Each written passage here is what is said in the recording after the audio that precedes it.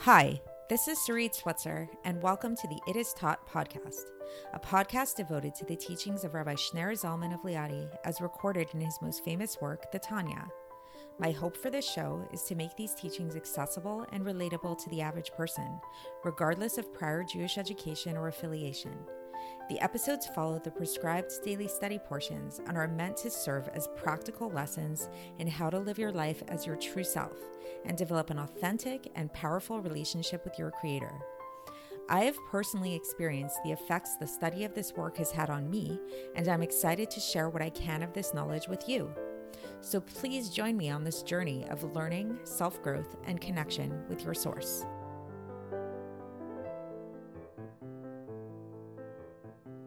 Hi, and welcome to the It Is Taught podcast. This is episode 239 for the 20th of Tammuz in a leap year.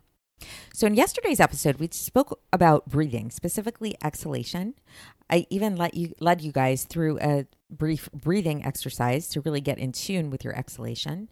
And we discussed the difference between exhalation, like in a strong way, like blowing or actively exhaling, versus speaking, which is a type of exhale as well, but it's a little bit less intense.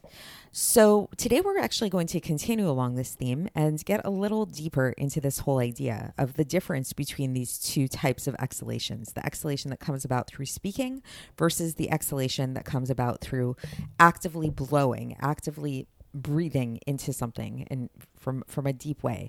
So one way to understand this is if you think about life and you think about what it means to be alive. How do you know that somebody's alive? So let's say if somebody is sleeping in the other room and, do you ever have the experience with like a very old grandparent or a baby or something?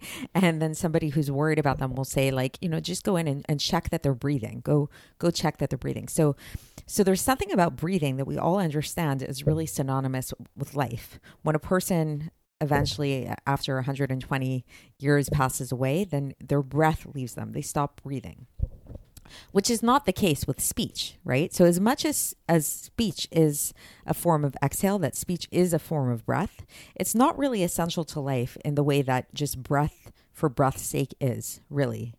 So this is what we're going to be discussing today in the context of God and in the context of Lahavdil, God's breath and God's speech, and the difference between the two things, specifically in regards to creation. So as we've discussed several times already on this podcast, the way that God creates the world, every second, something from nothing, is through his speech.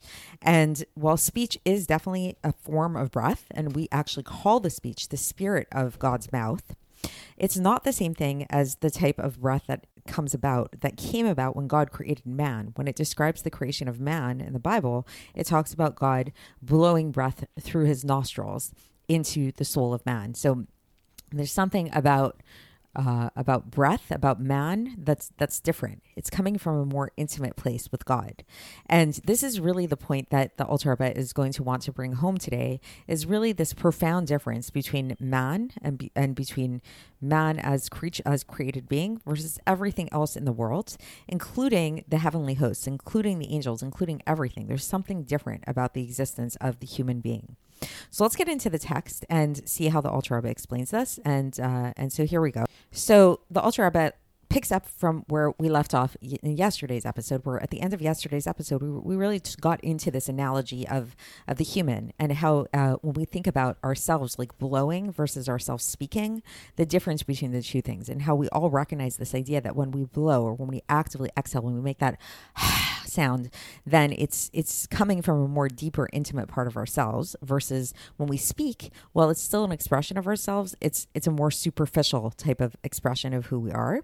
So this is where the Alter Rebbe begins today, as he says that this is exactly how it works by way of analogy, but to an infinite degree of difference when we look at creation.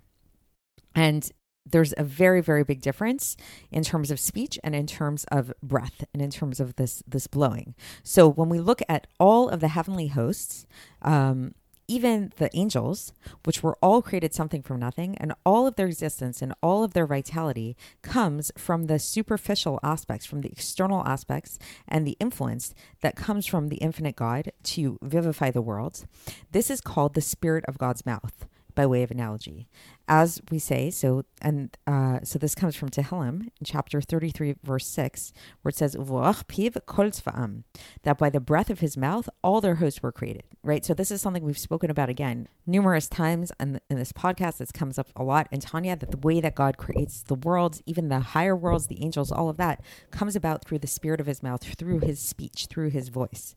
And this aspect, if we really break it down, like we've done before, is embodied, it's vested within the letters of the 10 utterances of creation, which then in brackets he says these are the idea of vessels and hamshachos, like drawing down, like an influence, as is explained in the second part of Likutei Amarim in chapter 11, right? So that's in Shar Yechud V'Amunah, for those of you that have been following, in chapter 11. So you can go back and listen to that podcast where we covered that if you'd like. And just to be nice, I've actually looked up the number of the podcast where we discussed that idea of the breakdown of how it is that God creates all of these things through his speech. And it's for the 7th and 8th of Tammuz in a leap year. So that was episode 226 and 227. If you want to look that up, so not too long ago, actually, it was when we discussed these ideas. So, okay, so back to our text. So we're saying basically, so all of creation, the heavenly host, the angels, all of these things were created through the speech of man, which could really be boiled down to coming from the 10 utterances of creation, those letters of the 10 utterances of creation. And then by contrast, we see the soul of man, which came primarily from the innermost dimension of the vitality and the influence and the flow from the infinite one, blessed be he. As it says, and we quoted this before, this idea of Vayifach ba'apav nishmat chaim, that Hashem blew into man his soul. So we see that the first part of when God initially created man, he did this with breath. He did not do this with speech. And then interestingly, we see that afterwards, then there was a process of descent, and that it did come about. Man did become then created through speech, like everything else, where it actually does say, it says, Naaseh Adam b'tzelmenu k'dmutenu. This is in Bereshis chapter 1:26, which literally means that God said, let us make man. So he actually did use speech to create man. It just initially, it started with breath. Initially, it started with him blowing life into him. And then in a descending kind of way, then there was the speech aspect of it.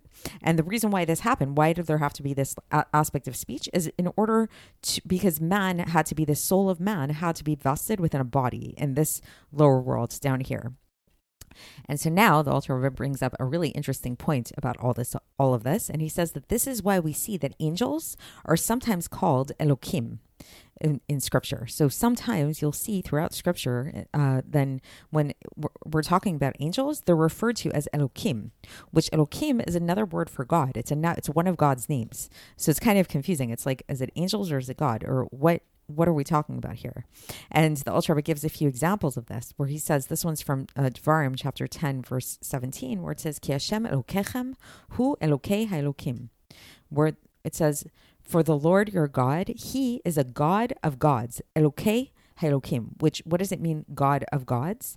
The understanding of that is that last God, that last Elokim, is referring to angels. Another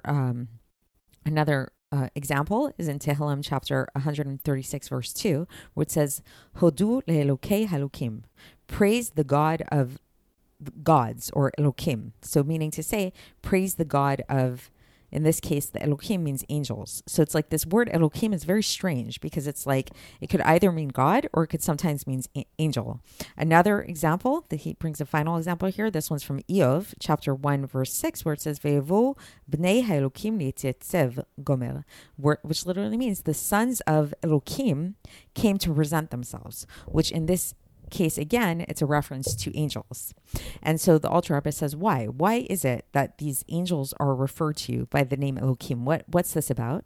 And he says it's because the way that they suckle their life force, they suckle it in a way of the externalities of the letters, just the externalities. And this name of Elokim, so there's many different names of God, right? And each name of God has a different aspect. It portrays a different aspect of God. So the name of Elokim is the aspect of externality in relation to the name of Havaya, Baruch Hu. So you'll often see these two names brought together. You see it in the Shema. We say Shema Yisrael Hashem Elokeinu, Hashem Echad. So we see the name of Hashem, which is the Yud Kei Vav Kei, Tetragrammaton, and then Elokim.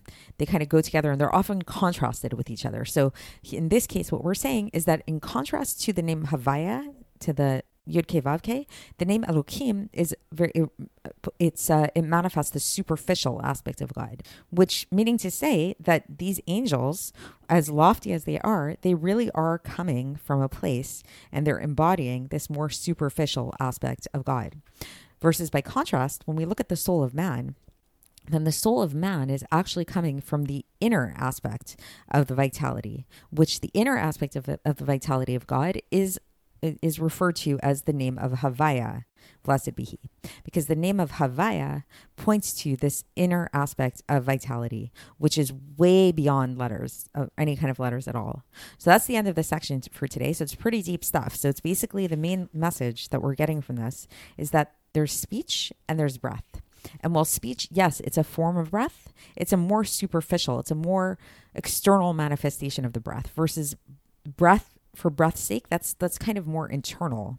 And so when we look at the different aspects of creation, even if we're talking about the more lofty aspects of creation, such as angels, for example, we reference them in a way that alludes to the fact that they came from the speech of God, which is this more superficial, external aspect of God. I don't mean superficial like fake or anything like that. I just mean like a more the external outer layer kind of. And this is referenced through the name Elokim. Versus when it comes to the soul of man primarily came about through God's breath, through God blowing the breath into him. So it's not through speech, but it's rather through this more like pure kind of like breathing. And so it's a more internal kind of manifestation. And so this parallels the name Yud Kei Vav Kei, the Tetragrammaton, the name of Havaya, different ways that we refer to it there. And so even though afterwards we see that indeed God then went on and he did speak man into existence, where it says Naaseh Adam b'Tzalmenu, like let's make man. So that was a speech, that was a verbal articulation. This was only due to man's body. This was in order to have the soul be enclosed in the body. But when it came to the soul, the initial manifestation of the soul, this was not something God spoke. This was something God breathed, something God exhaled into the world.